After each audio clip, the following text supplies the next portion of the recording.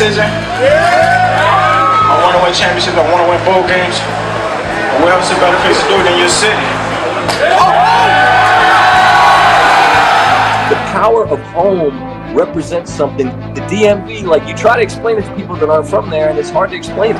That thing we talk about, Maryland pride, is real. And today, we're going to play with Maryland pride. He's gonna go! Touchdown, Maryland! The Terrapins have one last shot at winning this game. 3 seconds, 2 seconds, 1 second, throws it up, and he got it! And the Terrapins win at the buzzer! Oh! Stevie Francis, showtime! Oh, Neil! What a play by Pius! Holy cow! Maryland hits the road to beat Penn State. Maryland pulls off the upset! They have defeated number one, and the celebration is on. And the kids have done it! Maryland wins their first ever national championship, holding up Indiana 64-52. And let's listen and look at the celebration. Let's go! Let's go! Let's go! Be not afraid of greatness. Some are born great. Some achieve greatness. And others host college sports and recruiting podcasts. You're listening to IMS Radio at InsideMarylandSports.com. Your hosts, Jeff Ehrman, Paul Douglas, and Larry France. Hello, fellas. It's Gentlemen. been a long time. Very long time. You can blame that on me. Earth-shaking event for us to get back together. Yeah, an earth-shaking. Why would we come back on a Friday night after this long hiatus? First, let me just apologize for the reason there's been this long lapse in shows is because I had a surgery on my nose. 6-week recovery. I had some bruising. I did not want to be doing a show. And I was having problems breathing while I was sleeping, something that developed. My nose was broken 3 times in high school. Nobody cares, but whatever. It hasn't worked is the problem. It's not great. So I'm not happy about it. I'm going to have to go get a second opinion and see if I need to do it again. The problem is, yeah, I know it sucks. But the problem is if I do it again, the one who just did the surgery, she was telling me that there's no more cartilage left to work with. So I'll have to get it from like my rib or something like that if I want to try and do it again to fix it. Not happy about that. Anyway, so the reason for the absence was my fault. I am recovered, and we were planning on coming back Monday with should I tease what's going to happen Monday? We have a big guest. I'll just leave it at that. A light tease. We have a big guest Monday, and we came back instead tonight because something crazy happened. What happened? What happened, Jeff? Mark Turgeon's done at Maryland, Lawrence. He abruptly called it quits Friday morning or Friday early afternoon, I guess. I don't know. It's been such a blur. I don't remember what time it was at this point, but he resigned from the job, didn't really explain why. And, apparently it went back to a discussion he had with Damon Evans after the Virginia Tech loss on Wednesday. Obviously, you don't decide something that fast, something that big, that fast. I'm sure it had been in the back of his head. You could see the pressure just building. You could see him kind of wilting and, just grasping for straws after some of these losses. He bet on himself last offseason. And I said last offseason, I'm surprised he's not just taking a decent job somewhere, because if he doesn't win next year, he's getting fired and he's already lost all the fans. So that's a lot of pressure, especially at that point, because he hadn't gotten Wahab or Fats Russell yet. And the roster was, I guess there was a possibility of Aaron Wiggins returning at that point. So he bet on himself. And then I think he realized quickly, this team might not be salvageable. This is going to be a death march.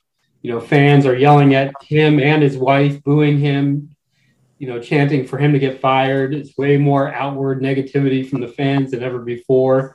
And I think he just decided he just couldn't go on with this for the rest of this season. The way I've been reading the message board and primarily what you wrote, and I've seen a lot of opinions of of the message board posters on the 247sports.com Maryland message board.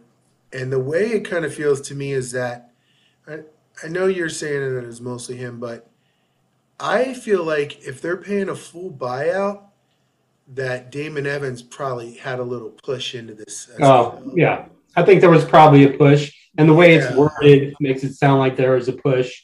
And Damon hasn't wanted him for a while now. He's wanted to get rid of him for a while now, for being honest. So he just didn't have the money and the political capital to fire him after last season. Yeah. If you're working for somebody who doesn't want you there, that's an awful situation. And not only working for somebody who doesn't want you there, but the fans don't want you there either. Yeah, nobody wanted him except that. Nobody wants you. That's what I said. That I know this sounds like, after the fact, but I said that last summer. I said, he's not wanted there. Why are you staying? In a sense, you're being selfish almost, not to take the route that most coaches would take there.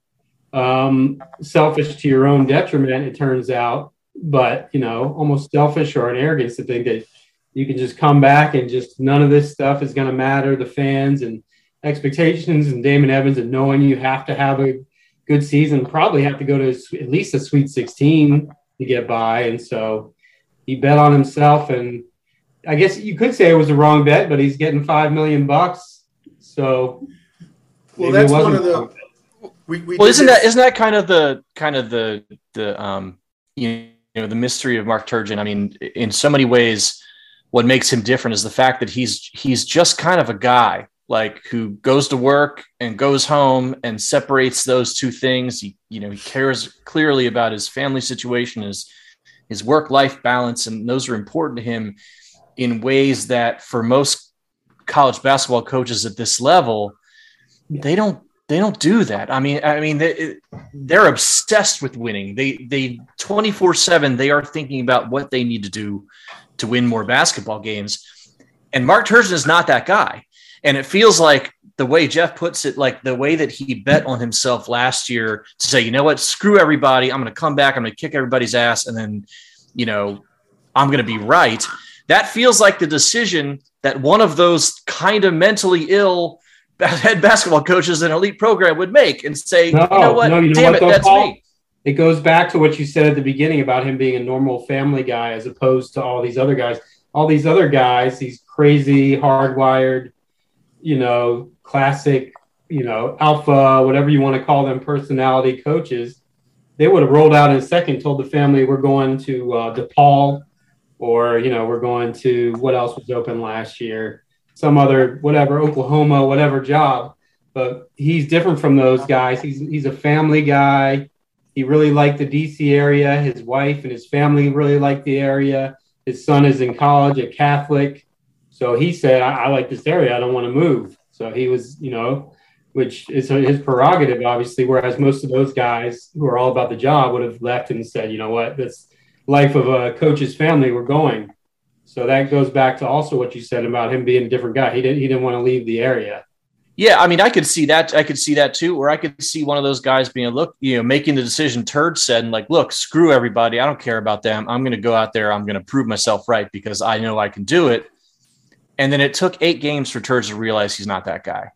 He can't work in that scenario. He can't tune out the criticism from the fans and from Damon and from wherever else it's coming from. And the team's no good. That's a big part too. Right. I mean, obviously, I think if you're looking for reasons that this happened, I mean, you also have to look at the transfer portal. I feel like clearly Turgeon has soured on high school recruiting over the past 3 to 4 years. You could probably even draw a line back to the Mitchell twins situation. He's just not been putting in the work there. And I feel like he probably thought, okay, well, you know what? One thing I know I can do is I can get transfers in here and I can just build my program with a high school kid here and there and a whole bunch of transfers in and out, and I can make it work. And it was clear this year it was just not going to work. And he got the transfers. That part worked. Yeah. They don't fit together and they don't fit with the guys who are there at all. Square pegs, round holes, man. I've been saying it from day one. I thought everybody was overrating this team from the summer. We talked about that. I mean, maybe if Wiggins comes back, that changes the dynamic somewhat, but it just never felt like this was really going to be a top level team. And I think we all should have probably looked at the Daryl Morcell situation as a canary in a coal mine, looking back anyway. This year's freshman class is pretty good, though. Is it? Well, because I see all those guys sitting on the bench. I see all those guys sitting on the bench doing nothing, and Julian Reese, who looks pretty good. I mean, that's one. I mean, if you've got, three, top 100, top 75 guys, and two of them are unplayable, something is wrong. And I think a lot of people are talking about the James Graham situation, and I know that there's been a lot of consternation about this. I'm just not sure he's any good, and that's a failure too, right? I mean, whether he's been able, Turge has been able to manage that relationship properly and help progress him in the year he's been on campus. If he's not any good, that's also a problem. It's not that he's not any good. It's that they think his attitude's not any good. It may be so, but I can't believe that he's like a legit Big Ten 20-minute guy that they're sitting on the bench, just cause. I mean, they're not stupid. No, I mean, he could have become that maybe if he was playing right away. He wouldn't have been. Yeah. But clearly they just thought he was a bad apple is what that was. And they didn't want Ike Cornish hanging out with them. I'm told like I think they couldn't wait to move along at the end of the semester. So we'll never know. The truth is in the middle always. We'll never know whether he was. Ike Cornish, did he enter the portal as well? No. But he's also not good enough to play as a freshman, which pretty much, I mean, you, at this level, you just can't have that. Well, they have an 8-man rotation of like mostly upperclassmen. So. Yeah, it's redshirt him, or was anyways. And how often does that work out in college basketball these days? If we're being honest, at Purdue or Virginia, it works. Yeah, and the development hasn't been quite as sterling. Fair to say. There have been players who have developed. I saw a lot of people talking about how nobody develops, but there have definitely been players who've developed. A lot of the big men, Kevin Huerter comes to mind as a player who developed under him. It's not an offer. I mean, it's definitely not an offer. I think what I would argue is that a lot of times there are players that reach a certain level. Dante Scott is kind of like an example this year. Like he's not any better. He's not as good as he was last year. I think a lot of the times you get that freshman to sophomore jump, but you don't always get to see that sophomore to junior senior jump. Anthony Cowan got a little bit better, but he kind of was who he was, right? As a player. Wiggins got a little bit better, but he still kind of was what he was. I don't know. This year you're expecting Melo didn't get better. He got worse. I mean, that's just not arguable. The big men definitely, I think you have a better argument for it. Bruno got a lot better. Sticks got a lot better. How much that's development, I don't know. And Melo, I think if you ask the right people, still hold the grudge that he was moved off the ball for Cowan that year. Yeah. He's probably not crying himself to sleep tonight.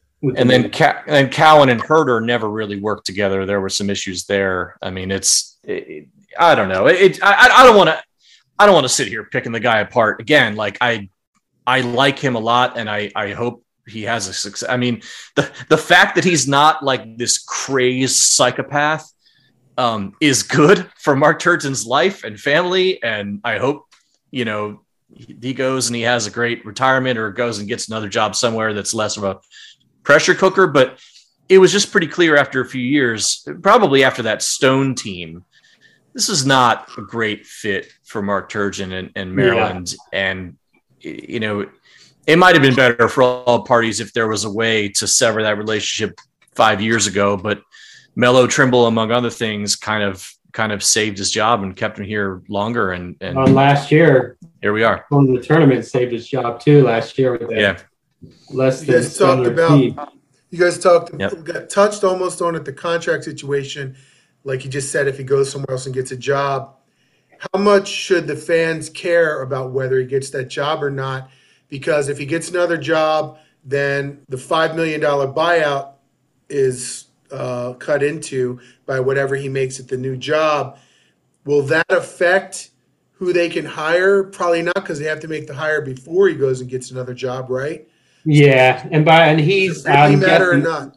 He's not going to be in a state of mind to go get a new job anytime soon. By the time, if he does, he might just retire. There's a good chance he just said, I'm just going to give this my last shot. If it doesn't work out, I'm retiring. I mean, that would make sense given what I said about if you want to prolong your career, then last summer was the time to get out of town. So that would make sense. But by the time he got a job, what you owe him would effectively be peanuts compared to what you're spending on salary and buyouts and everything like that. So, I mean, it's worth keeping tabs on, but it's not a major storyline. And the way that Evans structured the buyout this time is it's not like you just have to write him a $5 million check tomorrow. It's spread out basically as he's getting, as he's still an employee at that salary and, for the next, 3 years or something. So it's spread out in a way that it's not going to be much of an issue.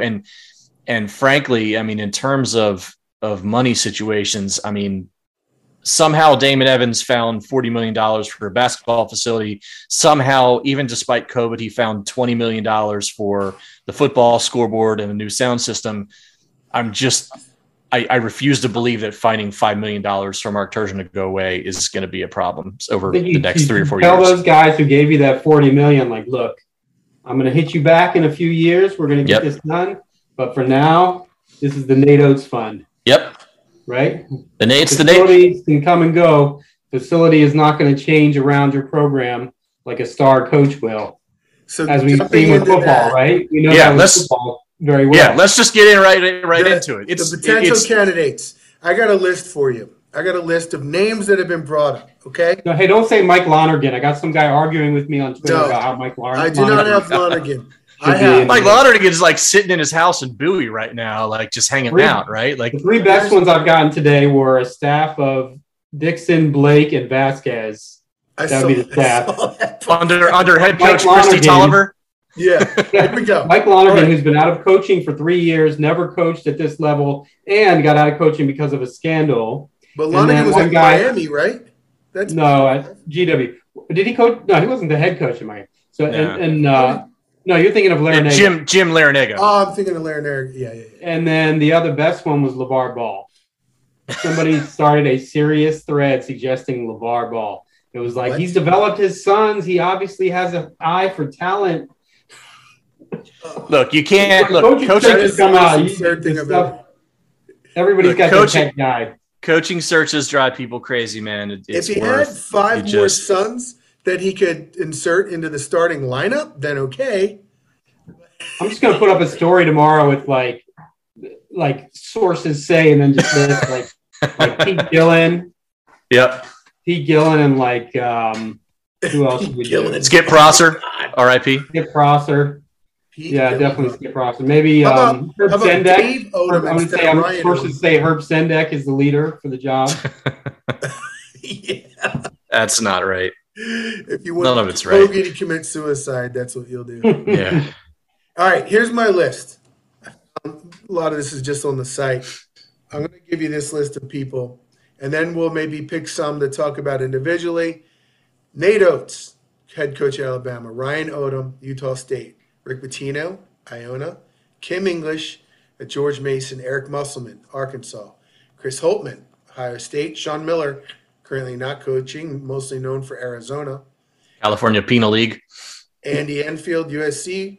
Juan Dixon, as you said, from Coppin State. Thad Matta, currently not coaching, but known for his success at Ohio State. Ed Cooley, Providence. John Beilein, known for his success at Michigan. He's with the Pistons now, I think. And David Vanterpool, who is also an NBA assistant right now. First of all, that's 12 guys, Jeff. Of that 12, what % chance is the next coach going to come from that group? That's impossible to say. No, it's not. We're giving your opinion. Those 12, what % chance is the next coach coming from that group? 60%, I would say. I mean, those are guys, such a variety of profiles, including several who would be very hard to get, most namely Oates, Musselman, and Enfield. then you got a few guys who are like older wild cards who've been out of coaching, Mata and Beeline. So who knows if they want to come back in. And then you're going to have some guys pop up from off the radar. Those guys always pop up off the radar who you don't expect. You know, the Mark Schmidt guy at St. Bonaventure is very highly regarded. There's a lot of other guys like that. So I don't know, 60%. It's so hard. It's so early and so hard to say. Also, Paul, you mentioned on the board the BYU guy, Mark Pope. Mark Pope. Yeah, he's a guy. Somebody just threw him at me recently, and he's got a really good resume and seems like a really good coach. You know, you never know with the BYU. You know, I believe he is Mormon, so I don't know whether that's a destination job for him or whatever. But I mean, that's the type of thing. There are realistically, if you're look, Nate Oates is the number one guy. You got to imagine. You know, you've got a lot of national media guys who kind of naturally threw that out there, which is a little more smoke than I expected. If he's a guy that people expect is planning on staying at Alabama long term. So that makes me think he's at least listening to other offers and whatnot. So if that's the case, you got to throw the fucking Brinks truck at him. And when he says no, and you start getting down to that second tier level, like you don't have, it doesn't feel like you have a lot of tier one can't miss candidates in the way, you know, that you kind of could have, you know, talked yourself into back when Gary retired, you know, where maybe a Jay Wright was gettable, maybe you know, what's his face, the Celtics coach. You know, there were a bunch of guys where you could have talked yourself into, Maryland's got that kind of pull. Maybe they can get him to come in and replace the Hall of Famer. I don't think you got a lot of guys like that. I think Nate Oates is kind of the only can't miss. So you throw it, you know, you shoot your shot with him.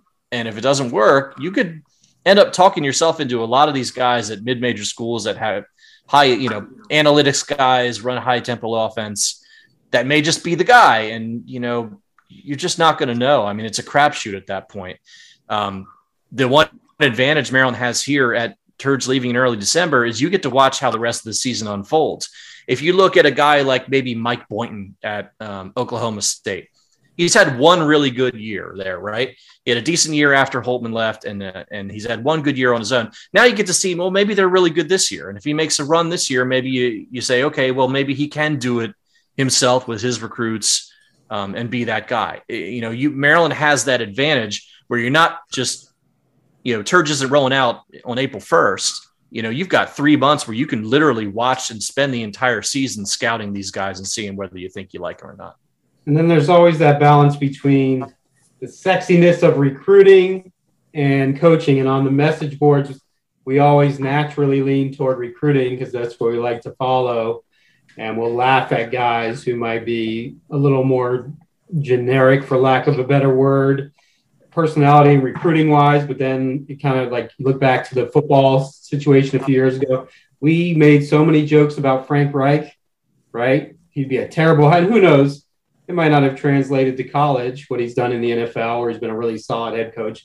But we dogged that one. So on the flip side, though, if you're Maryland, you really kind of do need that energetic recruiter after Turgeon. You cannot go back to a guy who's just kind of, you know, I don't want to say bland, but you can't go back to another guy like that who doesn't have a little more charisma, doesn't have local recruiting chops. I mean, how long has it been now? Eternity. It's been forever that Maryland can't lock down the local top players, right? So you have to get somebody. Anybody's going to energize the fan base at this point because they've been waiting so long to exhale. But you got to get somebody who's going to bring some juice, you know, personality-wise, recruiting-wise, and style of play-wise. Even if it was the best coach in the world, if he runs a slow system and isn't known as a, you know, Tony Bennett, or maybe he's the exception because he can win a national title. You want an Natty, so that's different. But anybody a level below him of that kind of same mold, you can't afford to go after, even if they seem like a winner to me. You need energy. Right. And I think there's a decent group of that kind of mid-range guys. I don't want to crap on like a Kevin Willard or an Ed Cooley or somebody, but like guys who've like won some, but are also kind of not particularly young, not particularly known as great recruiters, but definitely have some NCAA tournaments on their resumes. I'm not sure that's the way you want to go. I think it's almost a better risk to go for the young, energetic hire and hope he's just the energy. Like, you're never going to know if a guy at Northwestern, Butthole State is a good recruiter or not. But if they're young and energetic, and the analytics show they can coach basketball, that might be worth, the risk that the young and the energy and the drive will turn them into a good recruiter, because just showing up is half the battle, right? And with Gary and leading into Turgeon, especially Turgeon's later years, they just weren't out on the road scouting and recruiting guys. That's not what they focused on, and that's a needed change. He got very complacent in his recruiting the past few years, so that's why he kind of did it to himself. Obviously we've seen enough of him to know that if he got better players, maybe they still don't break through. But the effort was not. There was such a reliance on the portal, which is fine, but you're taking a risk there. You bring in these guys who all have their own agendas and no built-in loyalty to the coach or to their teammates or to the school, and throw them in together. It's not always going to work out, which we're seeing right now. These guys aren't playing well together. So I think he leaned on that too heavily, didn't want to put in the time into high school recruiting, and that was a big part of it too. All right, Jeff, I'm going to throw out some names. You give me a % chance. Nate Oates. So these all have to add up to 60, since I said 60%, right? Nate, don't worry about that. That's not how statistics work. But don't worry about it. Yeah. Well, no, they would have to add up to 60 if you list my whole list. Nate Oates. I don't know, 5 to 10. I mean, it seems like a long shot to me. He's like Chris Beard was a couple years ago, just the it guy. He is the it guy nationally. So you're gonna have to spend, I would say, at least $5-6 million a year, and still Alabama has huge money, so they could match that. So it depends if he wanted. It really just depends on if he, if other better jobs come open, who are you competing with, and whether he feels like, he doesn't like coaching at a football school and wants to go to a basketball school. But he's going to be a tough pull. All right, I heard 5%. Rick Pitino. 2%. I mean, I'm sure he'd take the job, but I think Maryland is so worried about PR and things like that at all times that I don't think they would take someone who with his baggage. But it wouldn't last long because he's 69, but it would be fun to watch. Yeah, Kim English. I don't love that one. People are talking. He beat Maryland, but everyone's beating Maryland this year. Like, big deal. Yeah. The teams that was the type of guy you throw out when you don't think Turgeon's actually going to leave, and you just kind of, excited. I mean, I like English, but he still needs more time in the oven. I mean, another, maybe 10% if he starts winning more. After that Maryland win, they've lost 4 in a row since then. I can't see him. I hope it's 0 for him. So on top of the fact that he's only 32 and it's his first year in a head coaching job, he at least needs to have a good record this year, which they're not trending in the right direction. So, I think if this was 3 years from now, he might be the perfect guy. Eric Musselman, Arkansas. I don't know how much he loves it at Arkansas. I know he's pretty well paid. He's got a good thing going there. I think he's the more realistic of those bigger names, I would say. Well, Andy Enfield might be, but he's another. It's hard to put a percentage on it. I mean, it's just so early. There's been no time to find out, to look into these guys and whether they might want to move around or how happy they are. I know he just signed a new deal after the NCAA tournament last year. Still only about a $2 million buyout there after the season. Another 2 to 5% are there. Yeah, probably. And you mentioned Andy Enfield, and you said more likely. So is he maybe in the? Yeah, he might be like a 10% guy, just because. Okay. He's. I don't know how much it matters, but he got his MBA at Maryland, played at Johns Hopkins, so he's familiar with the area. Yeah. I'm trying to remember where he's from. If he's an East Coast guy, I feel like he is. But it's just so hard to say this early. Thad Matta. And I feel like I kind of like him as a candidate. And I remember last year when there was a lot of swirling rumors about Turgeon maybe leaving for Wichita State, he might get replaced by Thad Matta. So I feel like that's a pretty strong possibility. He could be in the 10 to 15% range. Andy Enfield, I just looked it up, is from Shippensburg, PA, so not too far from Maryland. Okay. So he's one of the few with local ties personally. Bad. Okay, Thad Matta. So he definitely put some feelers out a while back in case the job became open. So I know he wanted it then. I would think he would want it now. He's an associate AD at Indiana, but I'm sure he'd leave that job. The question with him, his results, people don't realize how unbelievable his results were at Ohio State. Yes. The guy, a title game, another Final Four, an Elite Eight, and 2 Sweet 16s. That's unbelievable. In like 10 years too, right? It's just his health, man. And anybody who's been away from the game. His health, and has he lost his years in general? Yeah. And can he recruit? So you don't know. It's a tough one. You got to be really convinced that he can just hit the rewind button and be as good as he was.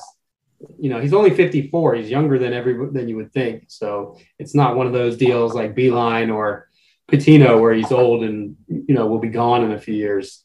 How about Beeline then? Beeline, I would think he would probably like getting back into coaching. It didn't work out for him in the NBA. It was really clear he's a college guy. He's just holding some front office job with the Pistons, which has got to be torture. So you'd have to pay him pretty well, but maybe not as well as you would think, like commensurate with his name just because he's been out of coaching. You're probably not competing against anybody for his services. To me, he was the best coach in the country at Michigan. I think he's really good. He was incredible as a coach, recruiter, and developer. He would get these kids every year who were like ranked in the 120s, whatever, and they would be lottery picks 2 years later, time after time. It was unbelievable. And then obviously going to national title games. I mean, so he's older, he's like 70. That's the thing. It's like, it would be like a 68, maybe. It'd be like a 5-year rental, basically. So are you willing to do that knowing that you're going to have to hire another coach in like 5 years? So maybe another 5 to 10%er? Just depends on whether he wants to get back in. It's hard to say without knowing if he's just done coaching for life. All right. Last one, and this one seems intriguing. David Vanterpool. He's NBA assistant coach, and I don't know what the connection would be to Maryland. Is there one? Well, the obvious connection is he's a Blair High School, so that means he's incredibly cool and stylish and smart. So he's from Maryland then? Yeah, he's went to the same school as me and was 2 years. I guess he graduated the year before I got there and was like a legend.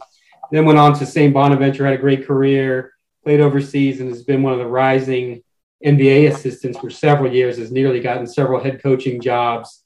Young, really charismatic, local guy, NBA. I think he would kill in recruiting, but he's literally never worked in college basketball. That's tough. You're really putting it out there on the chopping block to hire a guy who's never coached in college. So he could be Juwan Howard or he could be Patrick Ewing. Exactly. And hopefully not Chris Mullin. or Chris Mullin. Yeah. I mean, Chris Mullin had like a 1-in-400 record at St. John's. Yeah, that was bad. Yeah. The ex-players who come in. We've talked about that before, how the great players, and he wasn't that great a player, obviously good enough to play professionally, but not in the NBA. Usually the good coaches are never the elite players. So, They're the role players. So I think we've done that. I wanted to talk about football a little bit, and I got a kind of funny story. I am here on the campus of Indiana University, believe it or not.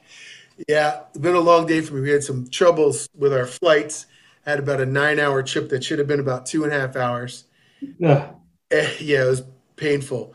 But on the flight, one thing that was kind of fun was about 50 people on the plane, and I'd say 25 to 30 of them were Michigan fans wearing Michigan gear because I'm in Indy. We flew into Indianapolis, so You know why they're all flying here for tomorrow? And there were probably 6 to 8 Iowa people. And about almost towards the end of the flight, the Michigan people broke into Hail to the Victors. So it was kind of fun. And then and all of them were singing. And then like 4 Iowa people came back with their like Iowa. Like whatever Hawks. their donkey song is. I know they said Go Hawks in the middle of it. Yeah.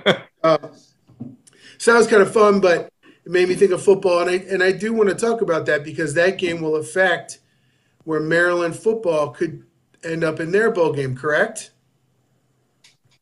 Yeah, I mean, I haven't looked at all the recent. It seems like it's pretty much all you've looked at. It's down to pretty much Phoenix and Pinstripe, right? It seems. Yeah. So the way that I've read it is that in terms of the number of teams that the Big Ten has that are bowl eligible and the number of bowls that are available with their tie-ins, the way this is going to work is if the Big Ten gets 3 teams in the playoff and the New Year's 6 bowls, which is almost certain given whichever way this works out, because Michigan State will be that 3rd team that'll get into the NY6 bowls. That means that the Quick Lane Bowl in Detroit, which is the lowest on the scale in terms of the Big Ten tie-ins, is basically out. So that leaves those last couple are the Phoenix, whatever the bowl game in Phoenix is called, and then the Pinstripe Bowl in New York City. I think there's still a minor chance that for whatever reason, the bowl in Vegas or the bowl in Nashville decide that they look at Taulia Tagovailoa. I still can't even say his fucking name right. Taulia, and think that's a great draw. Let's jump and grab Maryland over Purdue or somebody else that's sitting there in that kind of range. I doubt that's going to happen. I think it's most likely we go to Phoenix or New York. I would think we probably go to New York, and I hope we do. I think Maryland would have a pretty good traveling crowd up there. Phoenix, I mean, you're talking $1,000, $1,200 round trip flights. It's not optimal. There'll be 10 Maryland fans there. Yeah, I might be one of them because I'm going to one of these damn things since we may never go again for the rest of my lifetime. So I understand that, but beggars can't be choosers at this point, and I think Maryland should be pretty happy wherever they end up. These bowl organizers know, like they know Maryland's attendance is terrible lately too, so that doesn't help.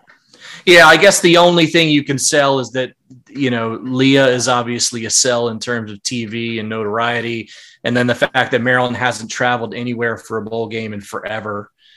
Means maybe if you're in Nashville or somewhere, you could maybe think, okay, we can get a decent crowd out of them for this one shot. I don't know. That's the best I can come up with. New York would draw the biggest contingent of Terps, I would think. Yeah, I'm just saying. And I think Speaking of New York, did we not make a hell of a call canceling that road show? I mean, that was prescient. It was prescient. We'd be going up there in a few days. Yeah. Next week. There's not going to be a lot of enthusiasm, I imagine. Yeah. Or maybe they will be now that church is gone. I don't know. I think on Sunday there's going to be a lot of people at the game. Yeah. You think there might be a bit of a whiplash? There's so many people who I've seen say, I'm not going back until he's gone. So you'll have those people who want to come back. You'll have the people who are just apathetic in general, might not have totally sworn him off, but were apathetic. And then there'll be people who want to see what Danny Manning coaches like or how the team responds because it's such a weird situation. Out of curiosity, I bet you it's packed on Sunday. I just hope he pushes the pace. Just press the whole game. Get James Graham in there as well. Get yourself a 9-man rotation, 10 with Pablo Zuba, however you say it. And then get 10 of them and press the whole game and let them run. That's you want that with him if he just went old school Arkansas 40 minutes of hell and they won 18 games in a row. How bad that would be. Yeah, you're playing out my nightmare scenario right now. I'm just saying if he did that, given that him and Turgeon are such tight buddies, that would be a little awkward. If it works up immediately and thrived, it would almost be like shitting on his best friend who just got fired. And in that same way, would be awesome. In that same way, I'm kind of surprised that he took the job. with Turgeon leaving. But I guess, if you really want to look deeply into it, maybe the fact that Manning took the job lends credibility to it was really more Turgeon's decision.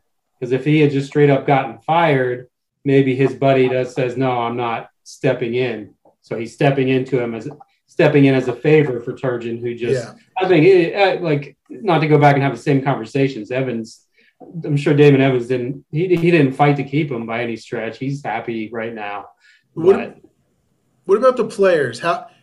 Well, now that we're back into basketball a little bit, and I want to do one more thing in football before we finish, but since you got onto that, what you just said made me think of something. How are the players, you think, feeling about this? And James Graham specifically and the others, are they excited? Like, is this an opportunity for a fresh start? Hey, maybe something can still happen with this season. Maybe we can salvage it. Are they unhappy? Like, is there going to maybe be some attrition? I haven't had enough time to get a pulse on that yet. I'm sure I will soon. But my guess is a guy like Ayala, who was recruited by him and has invested himself and been through the battles with him, he's probably a little more upset about it than a lot. I mean, there's so many new guys on the team.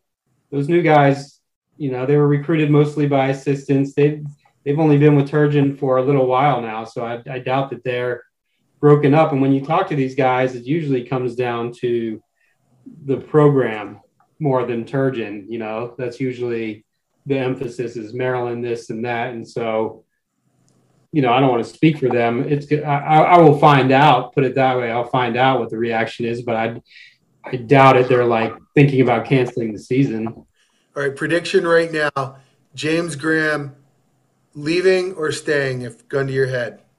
Leaving. I'd be surprised if he comes back. It seems like likely just one of those situations where you've already walked over the bridge. There's too much behind you to turn back, but I'll keep tabs on it just in case.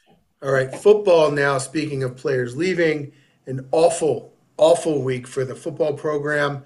5-star recruit, one of the biggest recruits in Maryland history, Terrence Lewis, who was injured the entire year, did not play, has decided to enter the transfer portal. He's leaving.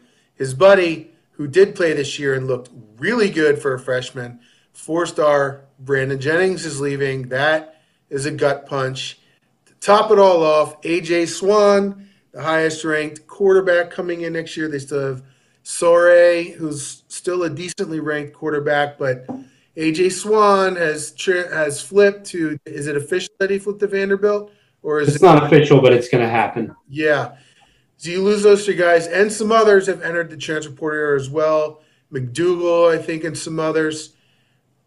Is that – first of all, losing those 3 is really painful, but let me just ask it this way. With the way the portal works now, is every year going to be like that, where right after the season ends, you're going to have 5 or 10 guys bye-bye, and then it's going to take a month or 2 to backfill with the guys you're replacing them with? That's it. That's the way it's always going to be, not just at Maryland, but pretty much everywhere. No matter where you are, you have no matter where you are, you got all these guys on the roster and not that many spots for playing time. Right. Or coaches who, think the guy's not good enough. I mean, Loxley came out and said it in an interview that I wrote up today. He didn't name names, obviously, but he said, don't think all these guys are leaving on their own. There's guys who, whether for off-field reasons, which some of these were, or because they just weren't going to play, like a few of these guys who just move on. So that's the new normal. That's the way it is, especially now when you get that one-time waiver. Every player is eligible for one transfer without sitting out. So, that's how it's always going to be. And it's just a matter of, not taking other people's garbage. You got to replace them with good players. Most of the guys a lot of the guys in the portal are like those guys I mentioned who are leaving for a reason. I think Loxley will get some players, but, the Jennings one that's a painful one for Maryland because painful. He looked like a future star. He looked like he'd be the guy in the middle for them for a few years. That one really hurt them. I think with the portal, Larry, you're going to see this kind of push and pull, right? If you're a program like Maryland, if you get guys like Jennings or somebody who shows up, plays really well, gets a chance to go play at a big-time program, they're going to go do that. In reverse, I think you're going to see a lot of players at said big-time programs who aren't getting playing time and think they should, and maybe good enough to, but just aren't because there's better guys in front of them. Those are the guys that might look in the portal and say, hey, well, maybe I go to a Maryland where I can go be a stud. Right. Or if you get a team in a G5 or, even lower football conference who's pretty good down there and says, hey, well, I want to see if I can hack it at a higher level. I'd love to play in the Big Ten. Maybe I can transfer up to a place like Maryland and get some playing time. So the portal does feel like on a week like this, it's going to be a negative for a program like Maryland. And it might be a negative overall compared to the old system when you have a recruiter like Loxley, but there will be some good news coming out of the portal for Maryland, and I'm sure Loxley will be able to work some magic there. And there was some news on Inside MD Sports on Friday about a former top 100 recruit who will be visiting, also a transfer portal guy. There's going to be they're going to hit the portal really hard because they don't have a choice. There's like 6 different positions where they need guys who can help immediately. So it's going to be really interesting to see how he closes. Signing day coming up, that doesn't affect the transfers, obviously, but signing day is coming up on December 15th, and they need a lot of different pieces. And it's worth noting that Lox has been able to pull JUCO guys and other transfers who've been able to play really well and make it work in the program. So there is a little bit of a track record there, which is good. I feel like at the end of every recruiting season, you're going to on one side, you're going to see these are the guys who left. The other side, you're going to say these are the guys who came in. Is it going to be plus or minus? It feels like it's going to be hard to make this year turn into a plus with the quality of guys who are leaving. But I feel like that's just going to be the case every year. At the end of the year, Jennings is the only really one that really hurts. Lewis, they took a flyer on. He had injuries, some baggage. It was clear, I think, to them months ago that it wasn't going to work out. So it's not like he just hopped up and was like, I'm out of here. And they were like, no, please stay. They definitely knew that one wasn't working out. The other guys, hadn't really distinguished themselves. Yeah. They really didn't lose a lot otherwise. Yeah. Running back, you lose the 2 4-stars from that 2020 class, Penny Boone and Isaiah Jacobs. They were 4 stars in name, but we saw enough of them to know that they might not have been 4-star players. They both had some potential. They both had some good plays here and there, but neither one of them established himself as any sort of commodity. So, Jennings is really the one that, and there could be more, who knows? Like they just pop up out of nowhere nowadays and you're just stunned half the time, but we'll see. All right. Don't have a game for you guys doing this by the seat of my pants, like we said. At the end of this long day of flight, we out of this crazy news. Are you going to the Big Ten title game or what? I talked, the guy next to me was one of the Iowa guys on the plane. He said the game's sold out and tickets are selling for over $1,000 pop, so no. Also, by the way, I know, as a parent, well, I should explain, I'm here at Indiana because my son has a audition for the musical theater department tomorrow. And as part of that, I was telling Paul before the show, it's kind of the akin in football to an official visit.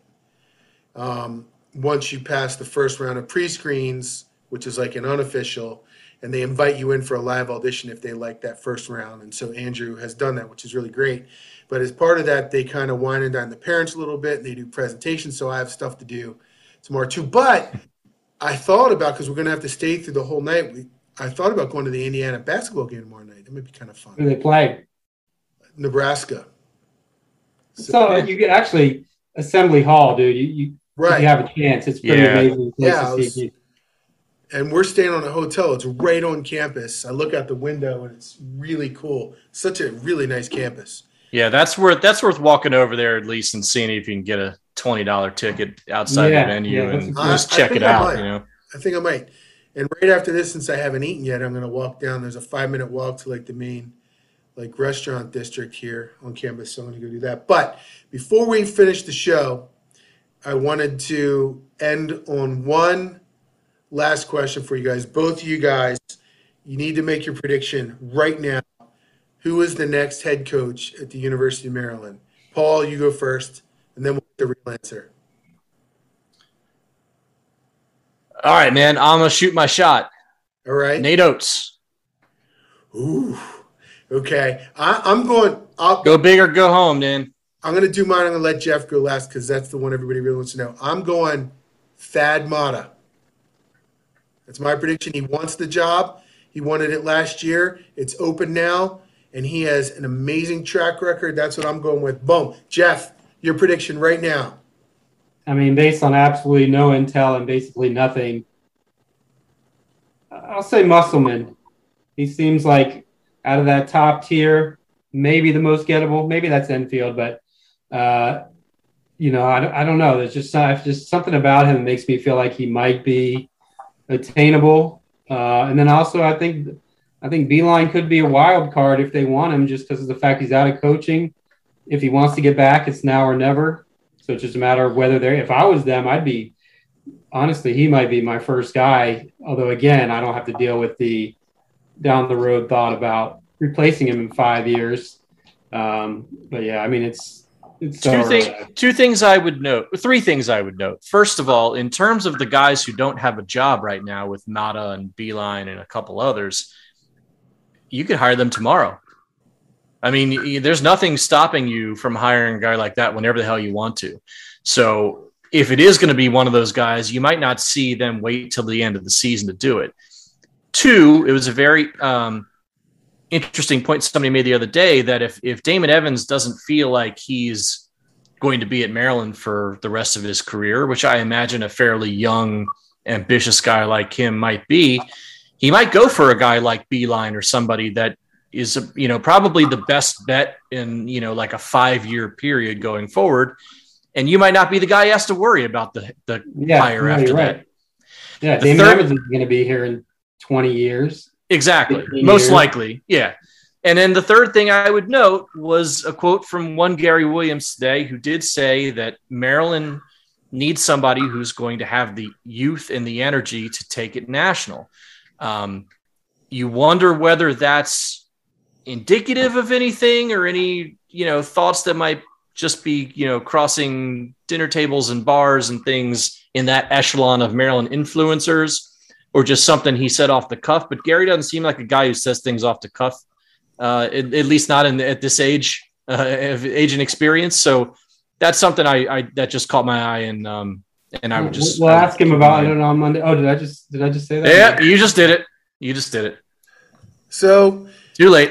Last thing, of the four main people mentioned, Oates, Matta, Musselman, or Beeline, I would be ecstatic with any of the four of them. I'll just say that. Of course you would. Be great. That's all a great four would be list. home run hires. Yeah, if that could happen. Now, hopefully that happens, and hopefully, God. Knowing how things go in Maryland, of course, how things go in Maryland, you could get like Brad Stevens, and he would come to Maryland and struggle to get to the round of 32, just because that's how it works. Yeah.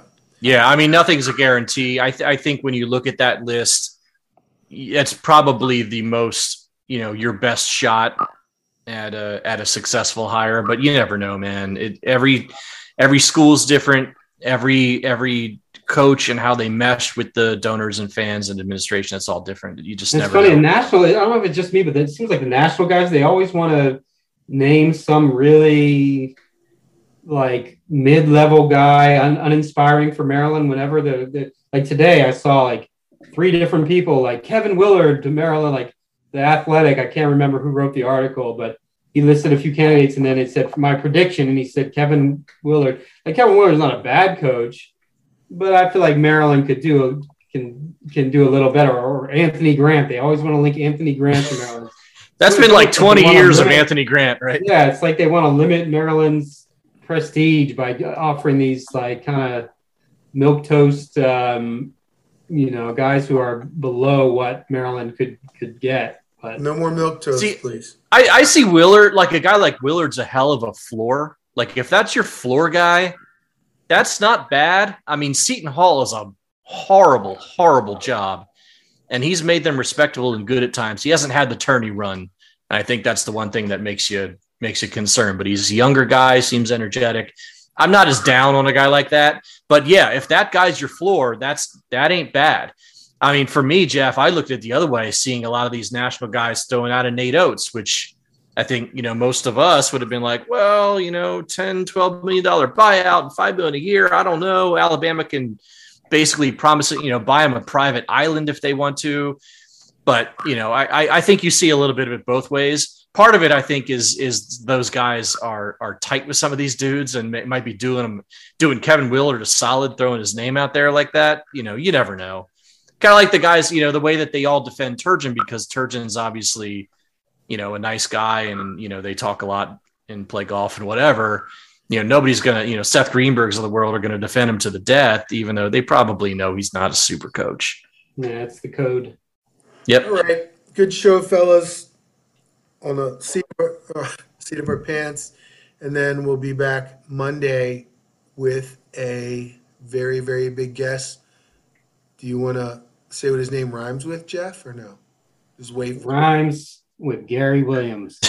Oh, shit, I didn't do that right, did I? We will be back Monday with It's late. What do you want? Williams. How many people are going to watch to the end of this anyway? So thank you, guys. It's been a lot of fun. It was good to see your ugly faces on this joyous occasion. Yeah. It's been a long Good time. to be back after my destroyed nose and surgery, which does not seem to have worked, which is very, very shitty.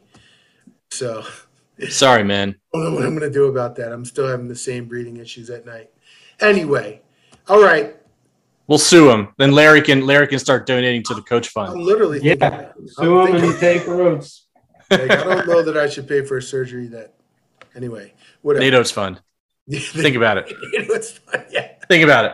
I'm suing for $50 million so they can go. All right.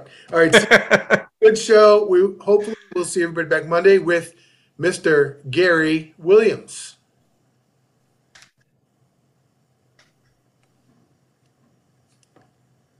Okay, live stream stopped. You done? Yeah, I'm done. What? Well, yeah, 1 second, Andrew. All right. Get off the computer already. Come on, Dad. Yeah. So, God. Oh, Jeff's already gone. Yeah, Jeff's got work to do, man. Yeah, cool. All right. I will. When do you want me to make this public? Right now? And then you want to post a link to it? I'm not sure I should be doing anything in terms of publicity necessarily until we see how this goes. Jeff should post it then. Yeah, I think Jeff should probably do the posting and tweeting and things and kind of see where it goes from there. Yeah. All right. I'll make it live right away, and I'll see what I can do with the audio also while I'm here with my studio stuff. I don't know that I'm going to be able to get a good audio. Anyway, I wouldn't sweat it too much, man. This is breaking news stuff, Yeah. All right. Cool. All right, man. Appreciate it.